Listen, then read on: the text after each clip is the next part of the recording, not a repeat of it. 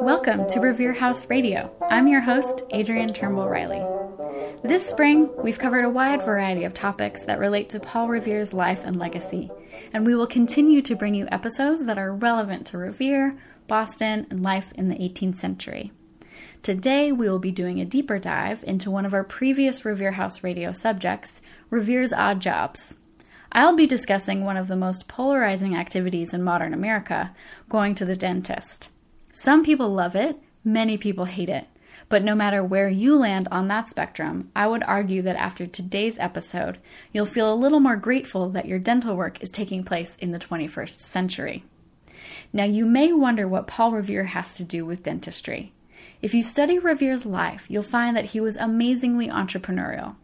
Some of his endeavors met with long-standing success, and others were more short-lived. One of the occupations that surprises people the most is that he advertised for a few years in Boston as a dentist. We know this because there are two advertisements Revere placed in the Boston Gazette, one from 1768 and one from 1770. Though the most recent advertisement we know of dates to 1770, there is an entry in his 1774 account book for a cleaning.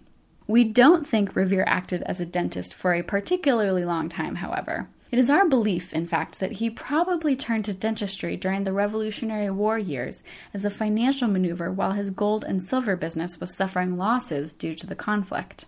Revere's silver career did survive the war, fortunately, and today it is what he is most known for other than the Midnight Ride.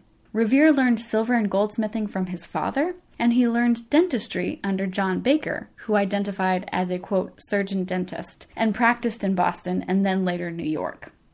A surgeon-dentist would advertise more invasive dental procedures such as pulling bad teeth and sometimes transplanting them.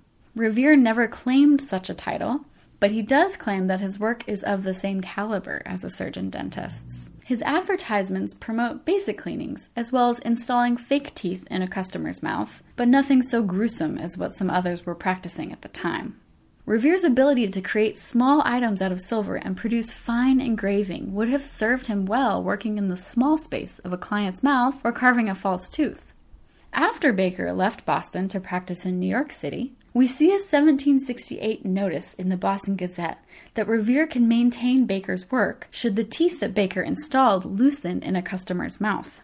There is relatively little detail, however, on how much business Revere actually received. His 1770 advertisement says he has, quote, fixed some hundreds of teeth, but who knows if that's true, or just him trying to build confidence in potential clients. We do know of at least one famous customer, however, Dr. Joseph Warren, a leader in the Sons of Liberty, close friend of Paul Revere's, and a patriot who was killed at the Battle of Bunker Hill. Due to the treatment of Warren's body by British troops after his death, he was very hard to identify. Revere identified Warren's body almost a year after his passing based on dental work he recognized as his own, and thus Warren's family was able to reinter his body properly. Dr. Warren now rests in the Forest Hills Cemetery in Boston. Unfortunately, it is extremely difficult to associate certain dental work with specific dentists, and this connection between Revere's work and Dr. Warren's denture is very rare. The Paul Revere House was, however, gifted a partial denture in 2016 that is attributed to Revere.